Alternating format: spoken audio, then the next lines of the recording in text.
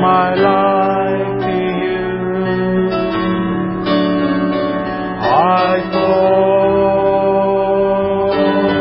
down on my knees and worship you. Amen. Well, God bless you all. Good evening. I trust you're well.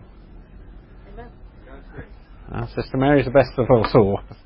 How's the foot? Improving. That's good. Wonderful. So,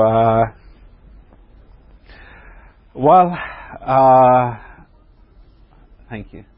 It's been a crazy day for me, and I had a couple of different thoughts on my mind. But on my way in, something's kind of completely new, just popped out. I mean, it's not new, but it's a new thought, and it just seems like that's what we'll have a look at tonight, if the Lord is willing. And I'm trusting the Lord will bless. Amen.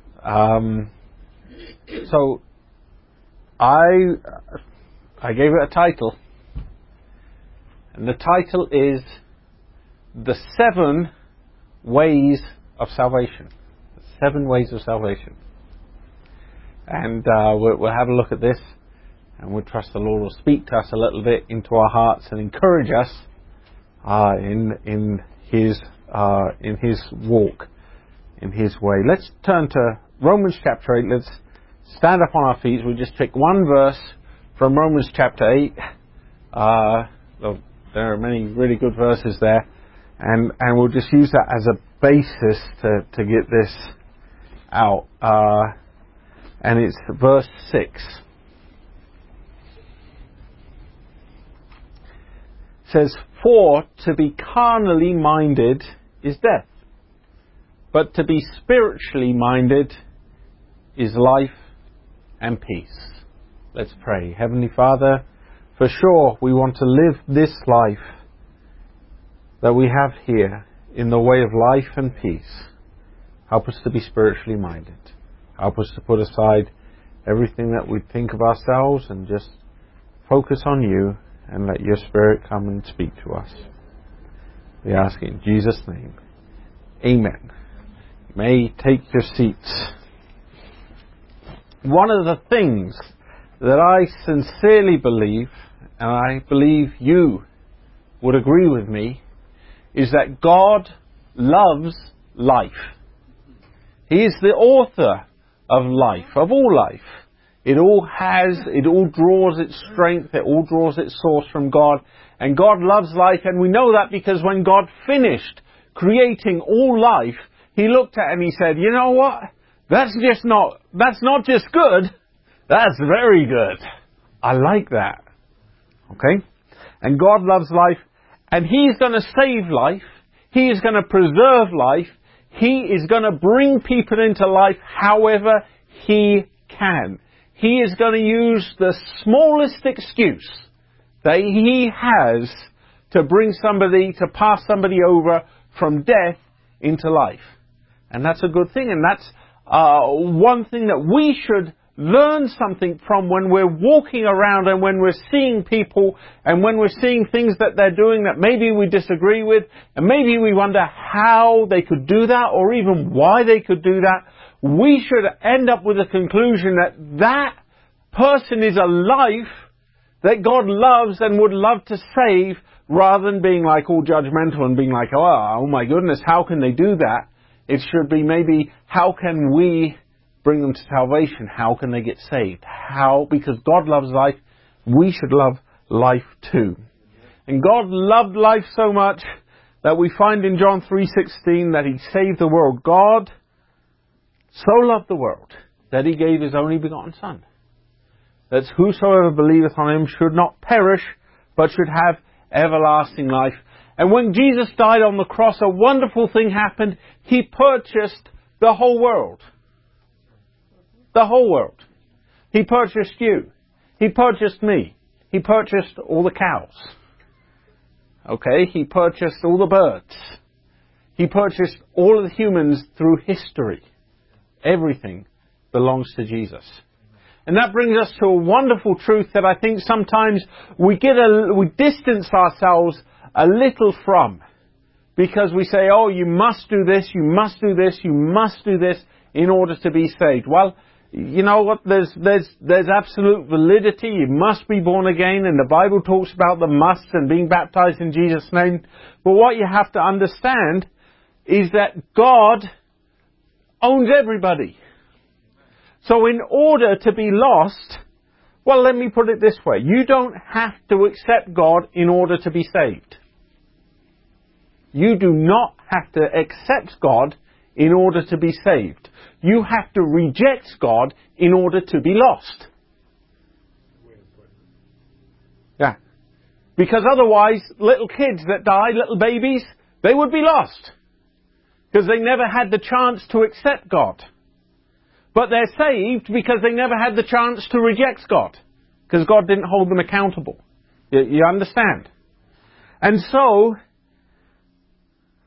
you have to reject God in order to be lost. Let's not reject God, people. No, let's follow Him with all our hearts. Because your default status is in salvation. And the devil is trying to rob you of life. Okay? And that God is trying to give you. Here, take this, take this, take this. This is already yours. It's for you. Oh no, you prefer to die than to live. And the devil had people so deceived. So the blood of Jesus has purchased the whole world, but there are only 7 ways in which people can be saved. That's it, just 7. Alright? And so I want to ask you the question tonight, which way are you going to be saved? Alright? Because there's only one of 7 ways that a person can be saved. Now, it's all through the blood of Jesus Christ. We're not getting away from that. But with it all being through the blood of Jesus Christ, He's purchased everybody. So everybody is saved. Everybody that ever will be saved. You can't be saved outside of the blood. Alright? But you can be saved without knowingly accepting the blood of Jesus Christ. We'll get into that. Okay? So how do you get saved? Or how do you know if you're saved? How do you actually enter into life? Let's turn to Revelation chapter 20. It's a really wonderful scripture here. All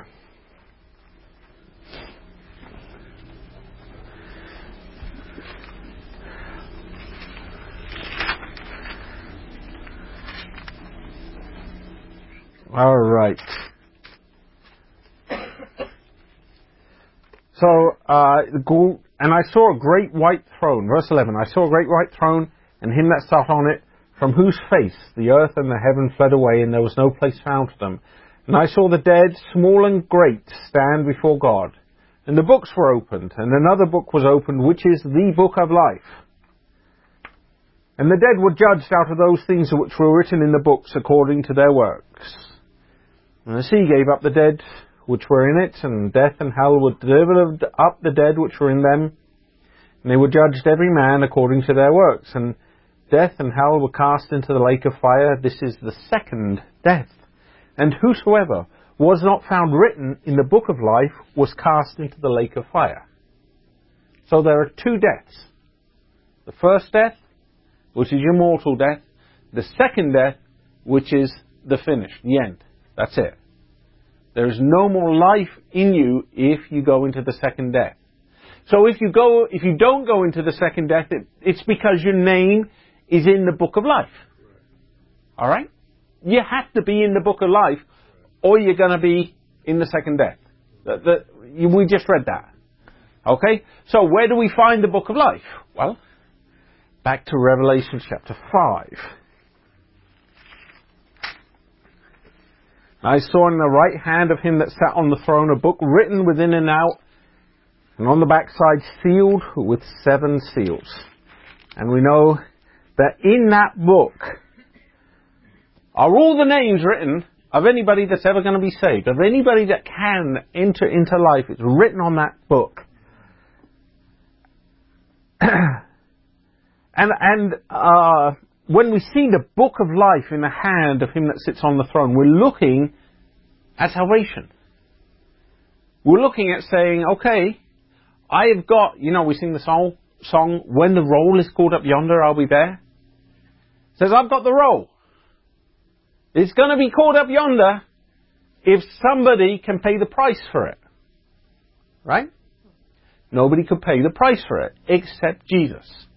And he came and he said, by my sin-free blood, I have paid the price. Okay? The only other people to have blood like that were Adam and Eve, created by God. And they fell to sin. Okay? So Jesus says, I'm going to pay my blood to purchase back the whole of the human race. And not just the whole of the human race, but the whole of creation. The description of everything that's going to be in the new heaven and the new earth, I believe, is in that book. Because the whole creation groans and cries out, waiting to be released, waiting to be brought back. It says, I'm not meant to be here, I'm meant to be somewhere else. So all the names are written on that book, and the book is sealed with 7 seals. Right? And so, we find that every name, every way that, because we all know the book is a scroll, not a book. I mean, okay. Everybody know that? Hands up if you know that. Okay? Alright, almost everybody knows that. So you unlock a seal and you open a small portion of the book. And then you get to the place where the next seal is. And you unlock that seal or you break that seal and you can open more of the book. Okay? And then you unlock that and 7 times you unroll and unfold the scroll until it's completely open. And written underneath those 7 sections, in those 7 sections, are the names of people that can be saved. Or that are saved, right? That are sealed into the book. Everyone following me? So that means everybody's name is in one of 7 sections in the Lamb's Book of Life. There are 7 ways in which you can be saved. And only 7.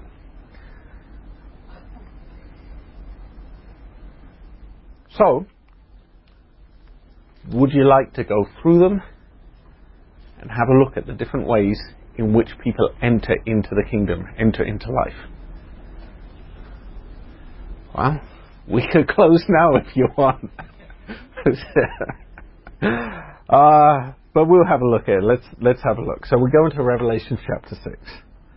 So, and I saw when the Lamb opened one of the seals, so the first seal, the noise of thunder, and one of the 4 beasts saying, come and see. And I saw, and behold, a white horse, and he that sat on him had a bow. He went forth conquering and to conquer. So the first beast, the white horse rider. So before we get into this, what the seal means, what do the beasts mean? What are those 4 beasts? We go back, there are 4 beasts that are around the throne, the lion, the ox, the man, and the eagle. And they guard the throne. And they represent the Word of God. The Word of God as it comes forth. Matthew, Mark, Luke, and John. The Word of God, Jesus Christ, coming forth as a king, coming in power. As a servant, coming to lay down his life. As a man, in wisdom and understanding, and as an eagle in sight and swiftness. And that's the 4 ways that the Word of God comes. But it's interesting because we can look in Ezekiel chapter 1. Okay, let's turn there because this is a wonderful, wonderful thing to see. In Ezekiel chapter 1, we see those same 4 guards around the throne of God. And we see in verse 10. And it says, as for the likeness of their faces, they 4 had the face of a man, they 4 had the face of a lion on the right side, They four had the face of an ox on the left side. They four also had the face of an eagle, which was facing the other way. Alright? So you got four beasts, and they don't turn where they go, so they go forward. So they're all pointing in one direction. So if you looked at them from the north side, if you like, you would just see one kind of face on those four kind of beasts. You understand? And you looked at them from the south side, and you would see the four different faces looking at you. From one side, it would be the lion looking at you, and you'd have three lions looking at you, because you couldn't see the fourth one because it's behind the first one. You're getting a picture here? And you go round, and if you go round to the other side, you would get the four eagles, or three eagles looking at you. And what we can draw from that is we can say that God, when He moves, He has a dominant way that He moves in the age. So you may be living, you may be gifted, let's say. You may be gifted as let's say a lion. And you're just a preacher who preaches like a lion. And you just spout it out and you thunder it out, and that's your ministry. Or you live like a lion, just fearless and bold, and if you do that, that doesn't excuse you from never ever being like an ox and laying down your life. That should be part of your character as well. Maybe not the dominant part of your character, but there'll be times when God calls on you to use that part of your character to give Him glory. You understand? You can't say, oh, you know, I'm an eagle. I just soar in the heights. I'm never going to lay down my life in sacrifice. I don't have to think with the wisdom of a man in situations. No, God blends those things together, but there's a dominant side that He's bringing out in every age. And so when we look at these ages, when God is moving as a lion, there are still people laying down their lives. There's still prophets. When God is moving with the wisdom of a man, there's still the spirit of prophecy there. There's still the spirit of service there. There's still the power of a lion. So we're not putting God in a box and saying this can only be the age of the eagle. Okay? Because then what would we do with the people in this age who've laid down their lives as martyrs? We tell them, oh, well, obviously they weren't quite up to the standards of the age. No, they absolutely were, because God is living in all four characters at one time, but with one being dominant, with one being what God is expressing. So, it's the gospel, it's the fullness of the word revealed for the day. Okay? And they guard the throne. And so it's really interesting to look. Matthew, Mark, Luke and John. The power of Jesus Christ showing itself in four different ways, guarding the throne of God. And what's the throne of God? If Matthew, Mark, Luke and John are the four guards, what are they guarding? Someone tell me. The book of Acts. So what is the throne of God? The throne of God is God, the Spirit of God, not moving in Jesus Christ, but moving in His church. That's where God wants to be throned and expressed and His glory displayed. Not, you understand, not in Jesus Christ, not in that body of Jesus Christ, but in your body and my body. Because symbolically, that book of Acts, what is it?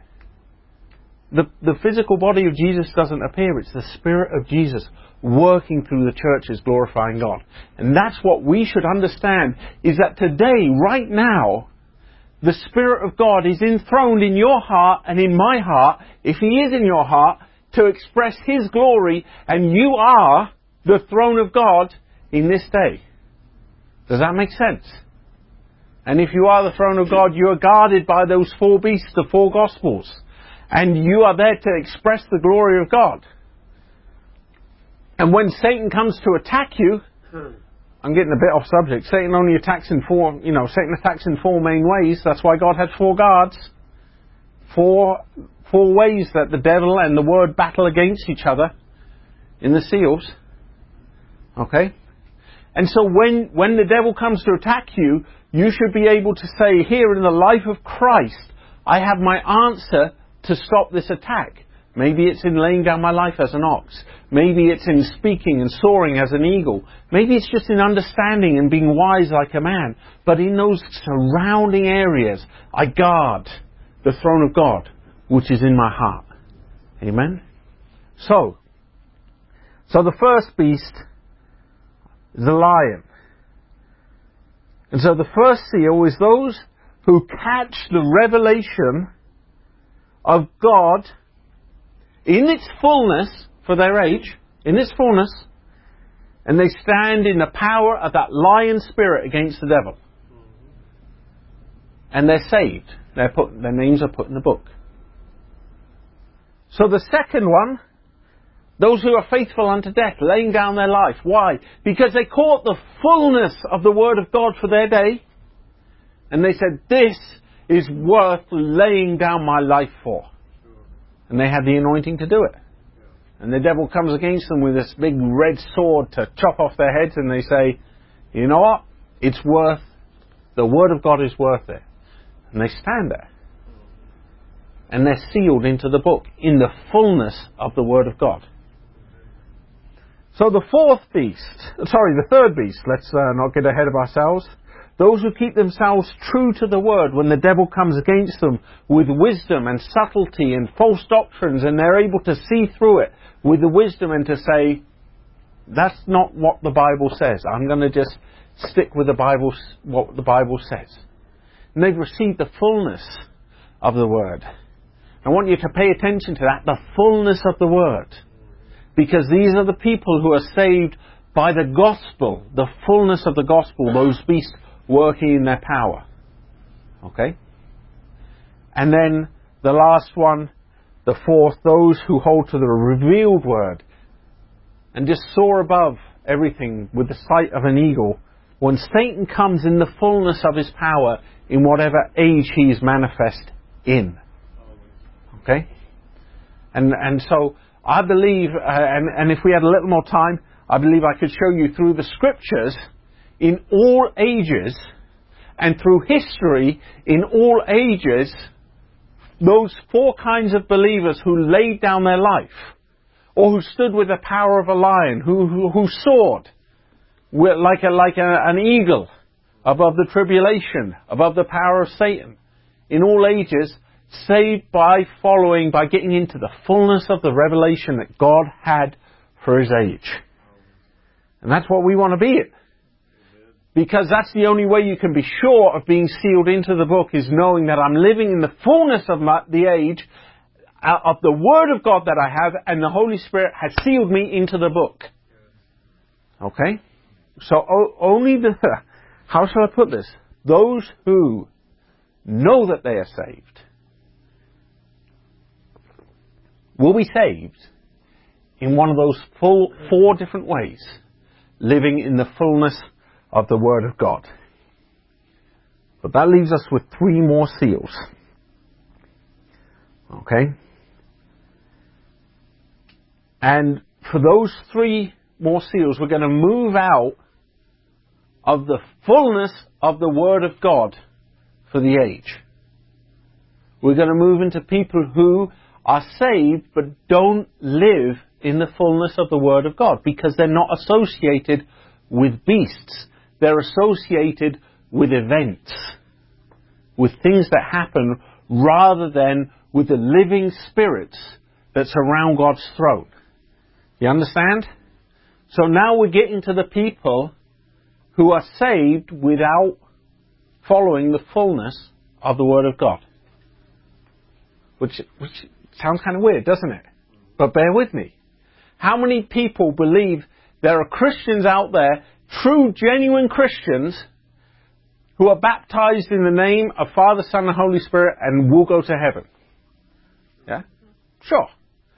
Are they living in the fullness of the Word of God for the age? But they will be saved. Just not under those 4 seals. They're saved in another part of the book. You see? Because they can't be saved in the fullness of the Word because they're not living the fullness of the Word. So they're saved in other ways. but God loves life. And that's what we need to hold on to, is God loves life. He's going to save as many people by as many different ways as He can, and He's going to stuff the kingdom of heaven full of life.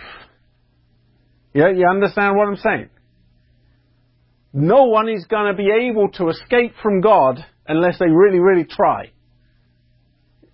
No one is going to be able to reject God unless they really, really try to reject God. You understand? Because God has 3 more ways that you can be saved. So let's look at the 5th seal. Really interesting here. When He'd opened the 5th seal, I saw under the altar the souls of them that were slain for the word of God and for the testimony they held. And they cried with a loud voice, saying, How long, O Lord, holy and true, dost thou not judge and avenge our blood on them that dwell on the earth? And white robes were given every one of them. And it was said unto them, they should rest for a little while, rest yet for a little season, until their fellow servants and their brethren should be killed as they should be fulfilled. So the 5th seal are those who stayed faithful to the fullness of the word they were given. But they didn't get the fullness of the word for the age. Okay? The best example of this is we can see here the Jews. And the Jews crying for vengeance. What happened to them? They're living, to the best of their understanding, they're living the Word of God as best they understand it and what God has given them, but God blinded their eyes so the Gentiles could come into salvation. Okay? So, God blinded their eyes and He says, you know what? You are living to the best of your ability to the portion of word that I've given you. It's not the fullness of the word that I've given you, but it's a portion and you are living it and I will save you. Because I stopped you from seeing any better. You couldn't see any better. And you lived faithful to that portion of what you knew was the truth. They're really interesting. Because I don't believe it's just Jews and all the Jews is going to be under the 5th seal. I believe there's...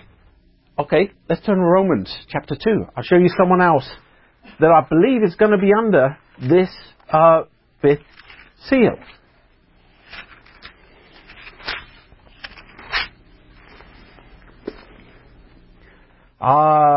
Lovely, lovely, lovely scriptures.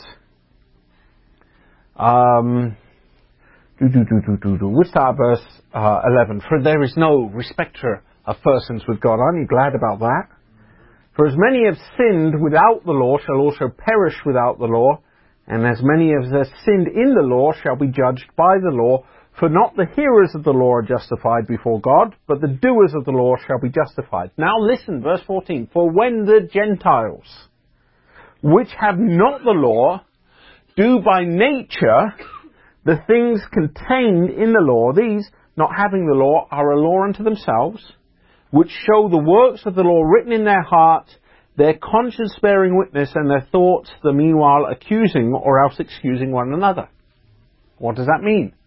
That there is a natural law of God, and you'll find this natural law of God in every single religion in the world. Okay?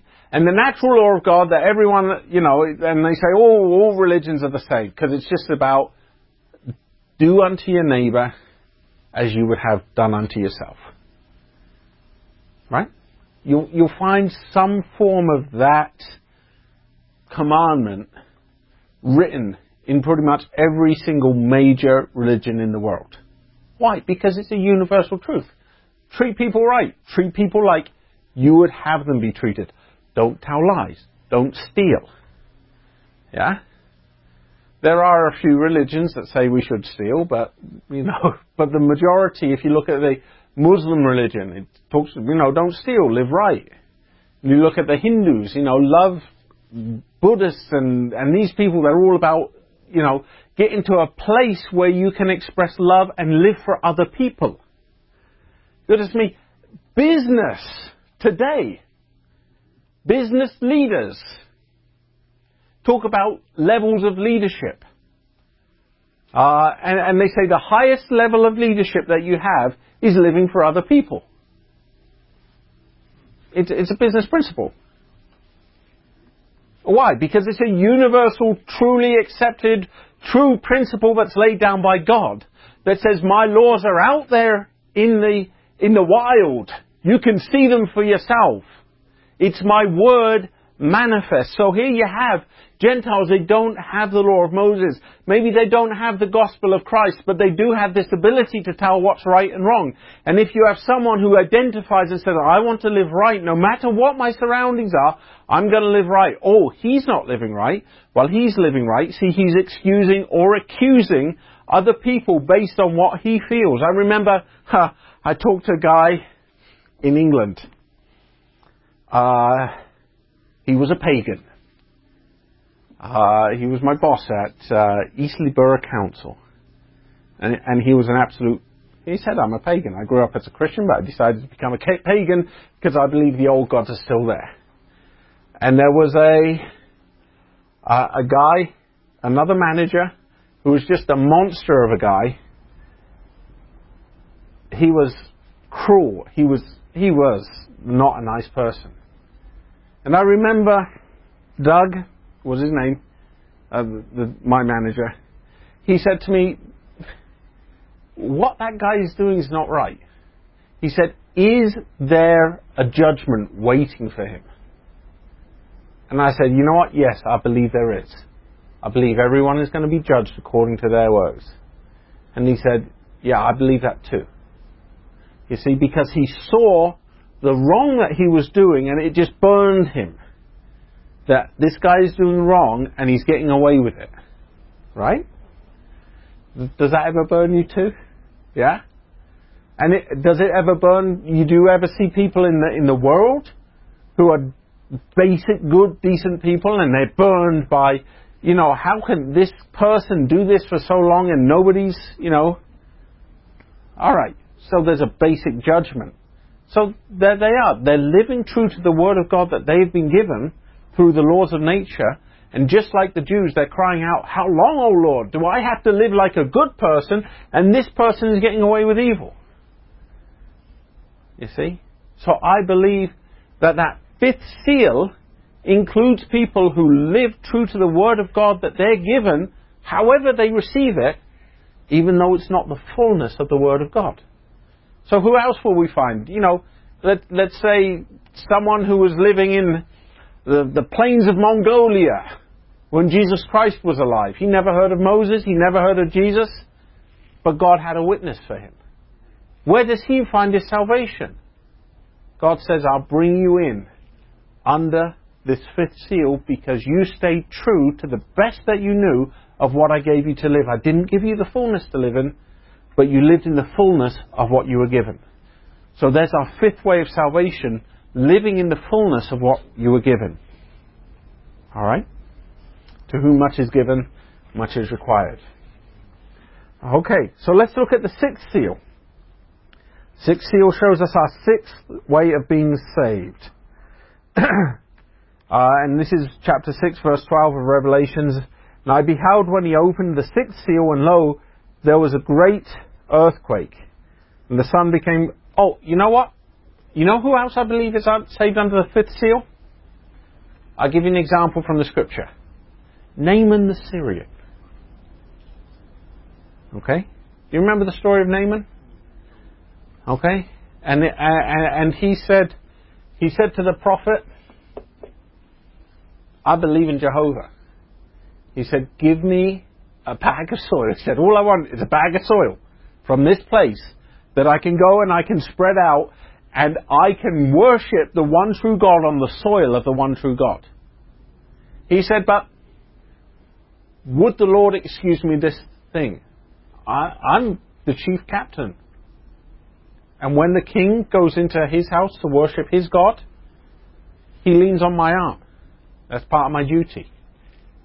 He said, is Jehovah, is the Lord going to excuse me for this? And the prophet said to him, go in peace. Yeah? Do you believe Naaman the Syrian's going to be in heaven? Oh, for sure. I believe he's in the book of life. Is he part of the elect, of the called, of those that were given the fullness of the word to walk in for their day? I don't know. I don't believe so. But did he live in the fullness of the word that God gave him? Absolutely, I believe. So I believe he's another example of someone who's in the book under the fifth seal, living the fullness of the word that you've been given, even though it's not the fullness of the word for the day, because it's not under the four beasts. All right, so sixth seal. And I beheld when he had opened the sixth seal, and lo, there was a great earthquake. The sun became black as sackcloth of hair, and the moon became as blood. The stars of heaven fell unto the earth, even as a fig tree casteth her untimely figs when she is shaken of a mighty wind. And the heaven departed as a scroll when it's rolled together. And every mountain and island were moved out of their place, and the kings of the earth, and the great men, the rich men, the chief captains, the mighty men, every bondman and every free man hid themselves in the dens and in the rocks of the mountains, and said to the mountains and the rocks, Fall on us, and hide us from the face of him that sitteth on the throne, and from the wrath of the Lamb, for the great day of his wrath is come, and who shall be able to stand? And so these are those who are saved, even though they did not live up to the fullness of the revelation that God had given them. For some reason, although they saw it, they couldn't enter into it fully. And when judgment comes, they recognize the day of the Lord has come, and I didn't prepare myself. I didn't prepare myself. And we find them, he says, they come out and they die for their sins. They wash their robes in their own blood rather than in the blood of the Lamb. Okay? And so they die in there, but they've identified the word. They just haven't lived up to it. And you can find them in, what is it? I think it's Matthew 25.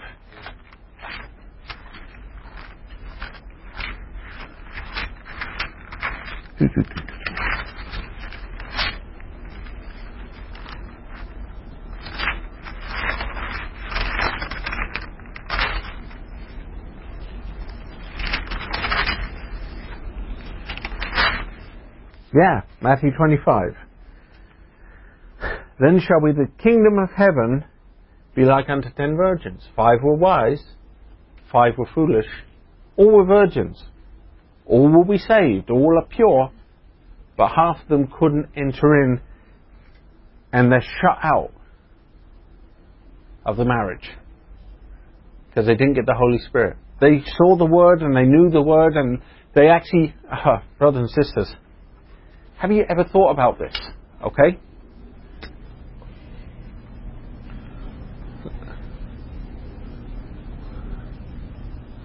Okay, this is really poor because let's see if we can. All right. What's that? Good.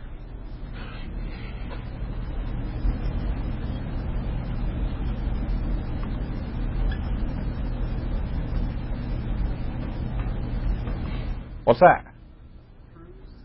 A vessel. Okay. Where do you get the flame? In the lamp. Alright, break this down for a minute. Break this down. Okay? 5 of them were wise, and 5 were foolish. They that were foolish took their lamps, but no oil with them. Okay? Alright, now listen. Are you listening? Okay? While the bridegroom tarried, but the wise took oil in their vessels with their lamps. While the bridegroom tarried, they all slumbered and slept. Then all the virgins rose and trimmed their lamps, and the foolish said to the wise, Give us of your oil, for our lamps are gone out.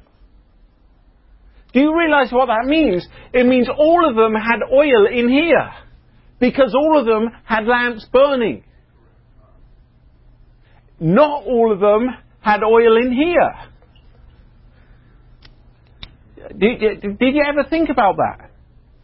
The foolish virgins had just as much manifestation of the Holy Spirit oil in their lamps as the wise virgins did. Did you never think about that? They had the flame. They had oil in their lamps. They just never had oil in their vessels. They couldn't get a refill when the time came. So it doesn't matter how hey, Stephen, you get anointed on the piano. You minister. Okay? That's oil in your lamp coming out, burning in the power of God. Okay? Do you have oil in your vessel? Okay? That's what you got to ask yourself. Do you have oil in your vessel? Because the anointing that comes when you're using the oil in your lamp, it's just the same as the anointing that comes when you're using the oil in your lamp and you have a vessel full of oil as well. Where does the refill come from? I'll give you wells of living water springing up from inside you. That new birth experience. So can you have a vessel, a lamp, full of oil without the new birth experience? Yes. So you have to examine yourself and say, is my lamp and my vessel full? Have I really been born again? Because you can have all the outward signs without ever being born again. Okay? So, and they were shut out of the wedding. Why? Their sixth seal. They go into the tribulation. Okay? The wicked, slothful servant, who is cast into outer darkness where there's weeping and wailing and gnashing of teeth. Okay? We find this guy, isn't it Corinthians, where he says, take heed how you build thereon. Yeah, that's Corinthians. I've laid a foundation, which is Jesus Christ. Everyone can build on it, gold, hay, stubble, whatever you want. Okay? But take heed, because everything's going to be tried by fire. And that fire is going to consume everything that will be consumed. He said, and that man will suffer loss, but himself will be saved. Why? Because he's saved under the sixth seal, because he never entered into the fullness of the word. He got to the foundation, he didn't go any further. But, you see, he's mixed right together with the people who got to the foundation and who think, I'm pretty good, I'm sitting here and I'm relaxing. He's in the judgment of the sheep and the goats, where half of them are saved and half of them are lost. Okay? So that's your, so don't say, I want to be in the book under the fifth seal. Okay? Don't say, I want to be in the book under the sixth seal, because then you're leaving things to chance. You say, I want to be sure that I'm in the book because I'm living the fullness of the word for my age and I'm sealed into that with the Holy Spirit. So, yeah. They're full of the word, but they didn't go all the way in. And you notice their judgment starts with themselves. They say, fall on us, because the day of the Lord has come. They recognize the day they're living in. And they say, I didn't prepare myself for the day I'm living in. Well, that's a lesson for us, right? You get left behind and you'll be like, I got no one to blame but myself. Fall on me. Rocks, cover me. Because I'll look back and I'll see the time I wasted on the computer, and I'll see the time I wasted reading the wrong kind of books, and I'll see the time I wasted listening to the wrong kind of music instead of getting into the Word of God. And I'll say, fall on me. So they're saved. And they recognize it. But that's the sixth way that you can be saved. Saved through the judgment of God, because you didn't quite enter in. Alright, so that leaves us with one final way to be saved, the seventh seal. Oh, I love this seal. And for the seventh seal, we turn over to Revelation chapter 8. When he opened the seventh seal, there was silence in heaven, about the space of half an hour. The mystery seal, I love this one. It's those who are saved and don't know it. Okay? Brothers and sisters, none of you are going to be saved under the seventh seal. Alright? You know too much to be saved under the seventh seal. To be saved and not know that you're saved. Okay? What's that place reserved for? Well, let's turn back to Matthew 25 because he got this wonderful description of that. Because, like I say, God loves life. He's going to save everybody by any means that He can. And we should live our lives in that kind of a way. Alright?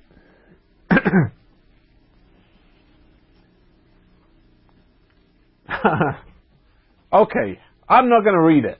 You can read it when you get home, from verse 31 to the end of the chapter. I'm going to tell it as a story. And so there's a man, or a woman, and they live their life in the most evil way. And they get to the throne of God, and they see that everyone is going to be judged by the works of their life. And there's no hiding before God. And although it's in the heart to say, I just want to run away, I want to flee away, there's no place to hide. And he looks back on his life and he sees every single thing that he did wrong.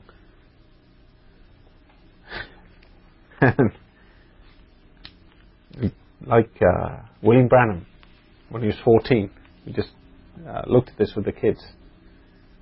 Falling into an endless hell. Into torment. And his one claim, Lord, have mercy on me, I never did commit adultery. You know, desperate to find a way to be justified before God, but knowing in his heart, there's nothing that can justify me. I look at myself and all I see is the wrong that I've done. And I can't hide from it. You can hide from it now. You won't be able to hide from it there. And he comes before God and he says, you know what? Just don't even bother reading the book. Just let me die. Just get me out of existence, because the pressure of this torment of knowing I'm about to be judged for the things that I have done and knowing I'm unworthy, it's too much for me to bear. And that's the torment of the lost. That's the fire that torments the lost. It's not a hellfire, and it's knowing that things could have been different if you'd lived different.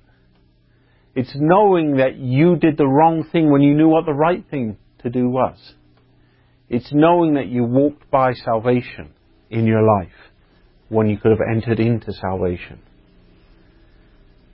There's no one that can torment you like you can torment yourself. And he says to God, don't even read it. Just, I know where I belong.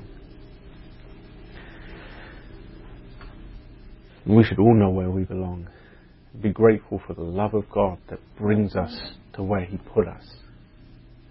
But he says, God, I know where I belong, and he just starts to walk away. I know where I belong. I didn't even try and live right.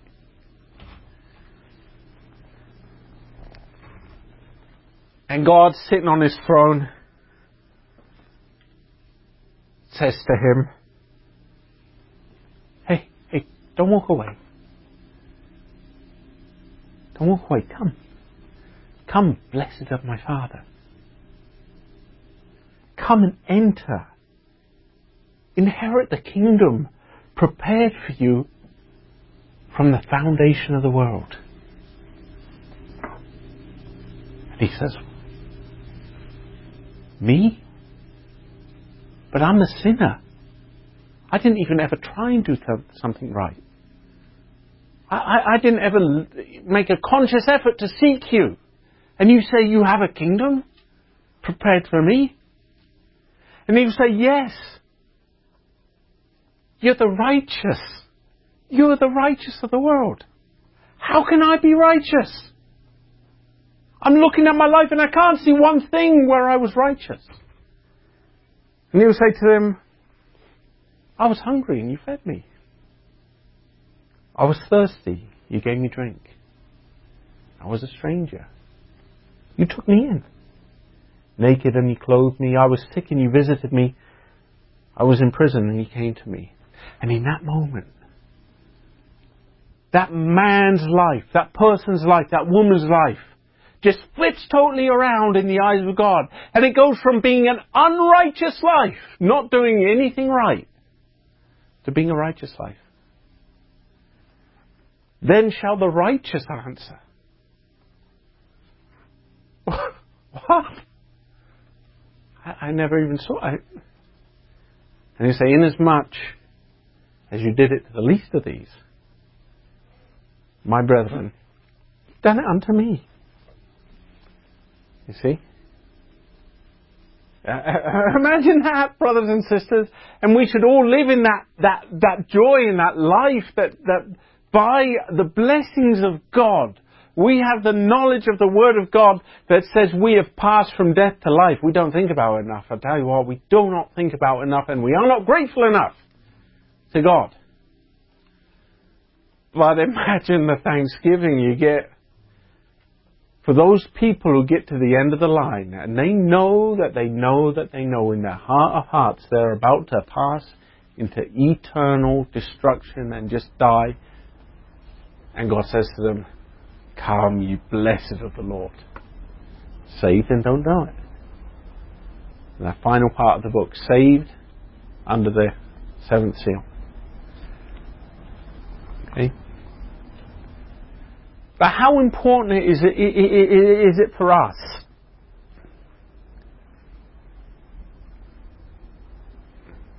How important is it for us to live that kind of life? Okay? Naked and you clothed me. Thirsty and we gave you drink. When you see somebody, help them. You know, it's simple, right? I mean,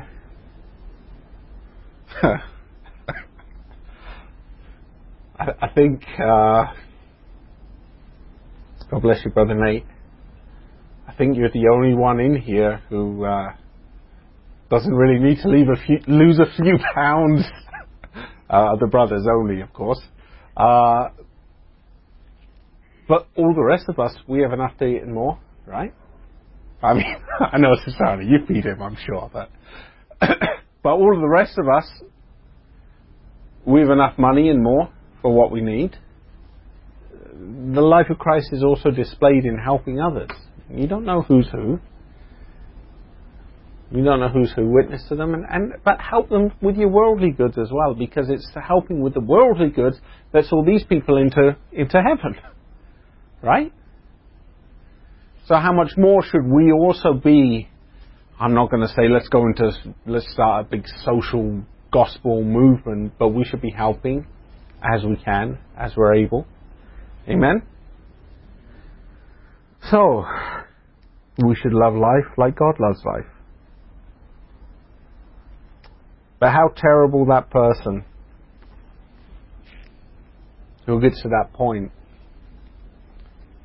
and is only judged out of the things written in their book of life and what they've done. How terrible that person. How terrible for that person who doesn't have any identification in the Word of God and is judged according to the things that you did that you knew were right or wrong. Because if you're not found in the book of life, you'll be judged out of your book. You need to get in the book of life. And your only security in this life is knowing you're sealed into that book by the baptism of the Holy Spirit, by the genuine new birth experience. Otherwise you're leaving too much to chance. And you're leaving to chance that you'll walk up to the throne and you won't have an identification there.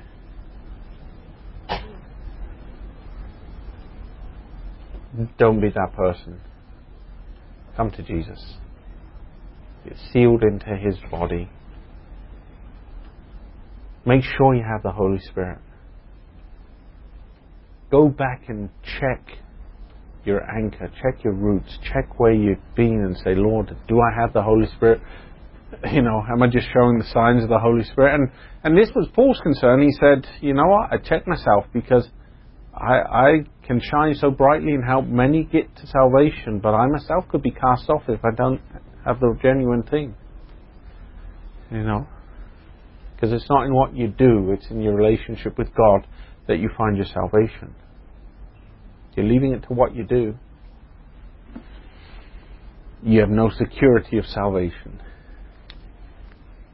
So, those are the 7 ways that you can be saved.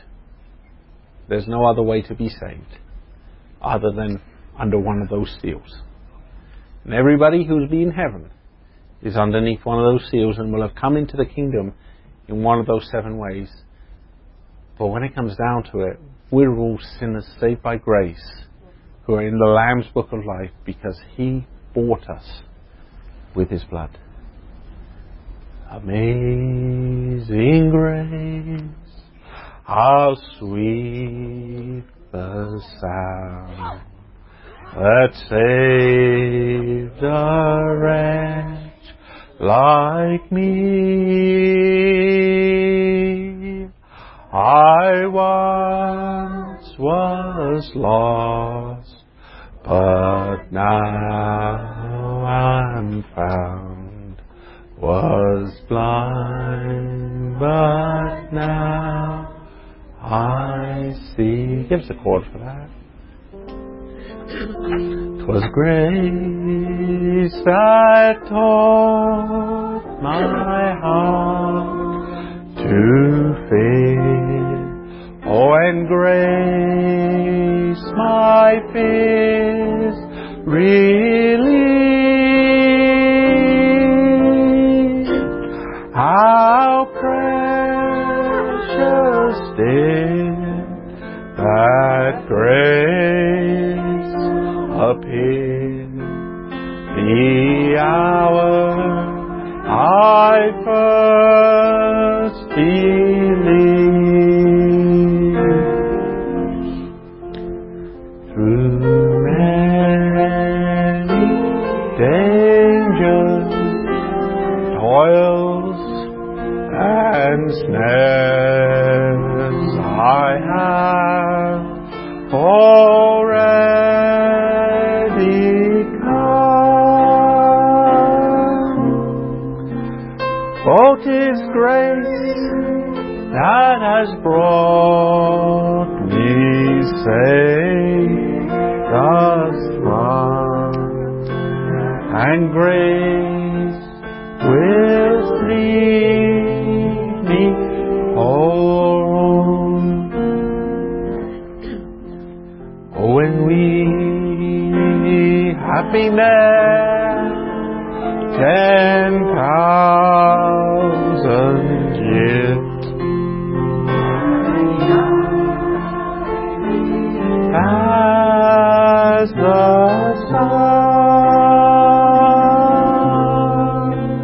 we'll have no less days to sing God's praise than when we first begun.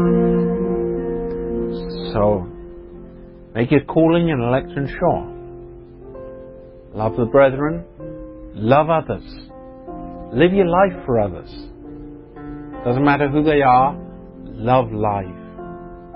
Love life and seek to save it with all your heart.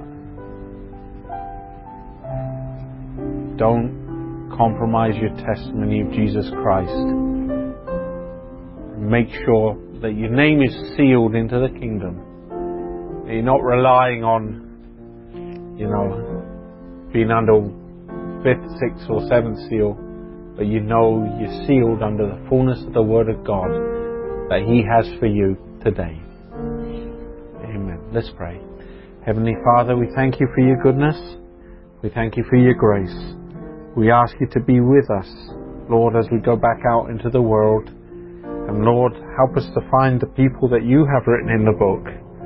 But help us to be your witnesses of your love and your life in this world. Help us, Father, to live for you as befits people that have been saved, Lord, that should be lost, but have been saved by your grace. That should be going to hell, that should be eternally separated from God, from life itself, because of the things that we've done. But you came down and you said, enter into the kingdom. I have. And not at that point where we're about to enter into death, Lord, but now, Lord, you said we can enter in right now. Help us to enter in and to live faithful to you, to the calling that you've given us. Lord, let everyone find their place of salvation with you in this day. Don't let anyone be lost, Lord. Let us all come into your kingdom. Thank you for your goodness and your love. Be with us now. In Jesus' name, amen. Amazing grace. God bless you all. How sweet the sound